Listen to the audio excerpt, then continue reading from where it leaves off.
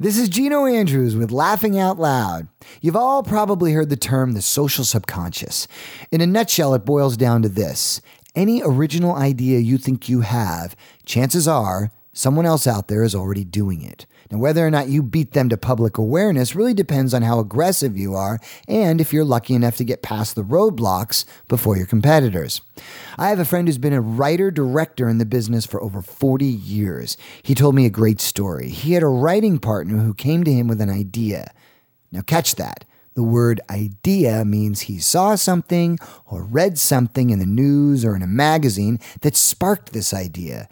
And anytime you think to yourself, I wonder if anyone else thought of that when they read or heard this story, the answer is unequivocally, of course they did. On a side note, I'm always playing the I wonder if the name of that website is already taken game. You know, where you think, that'd be a great name for a website. Inevitably, I'll look it up and sure enough, it's taken, along with a dozen other twists on the same name. So anyway, my friend and his friend with the idea started working on a screenplay about a guy who purchases a magical universal remote control that can actually pause, rewind, and fast forward reality. Their working title for this screenplay was called Click. Now, they worked on this screenplay for several months, and out of nowhere, they heard about a movie being made through Adam Sandler's company about a guy who purchases a magical universal remote control that can pause, rewind, and fast forward reality. They realized that someone else within the social subconscious had the same idea, and the movie was now in production. What was really odd is that the title of the Sandler picture was called Click. Now, my first reaction was, can't you sue them? I mean, that's your idea. It even has the same bloody title. But this guy, being a seasoned veteran, had had this same experience over and over again in his career. He knew no one had stolen his idea. He also knew there was no protecting this idea from being done before he and his partner could get it done. So the rule of thumb goes like this. If you think you have a truly original idea, trust me, you don't.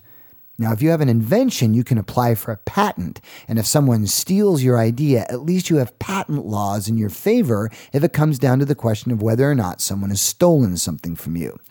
Bob Cosberg is a guy in Hollywood known simply as the Pitch King. If you think you have an original idea for a screenplay, he'll hear your pitch, and if he thinks it's worthy, he'll take it out and get you a concept fee, sometimes as high as even $65,000. Well, a few years back, I pitched him on an idea for a movie about a greedy tooth fairy who, after having his memory completely wiped, gets banned to Earth to learn the value of $1. When he discovers he has the ability to turn teeth into money, he opens a lowbrow dentist's office to survive.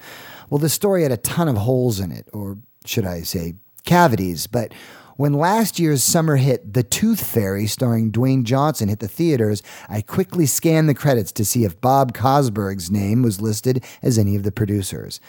It wasn't, but even if it was, I would have to remind myself of the old adage, there's nothing new under the sun. But an even more challenging thought on the subject is something U.S. computer scientist Howard Aiken said. Don't worry about people stealing an idea. If it's original, you're going to have to ram it down their throats. And that actually reminds me of a joke. A skeleton walks into a bar and orders a beer and a mop.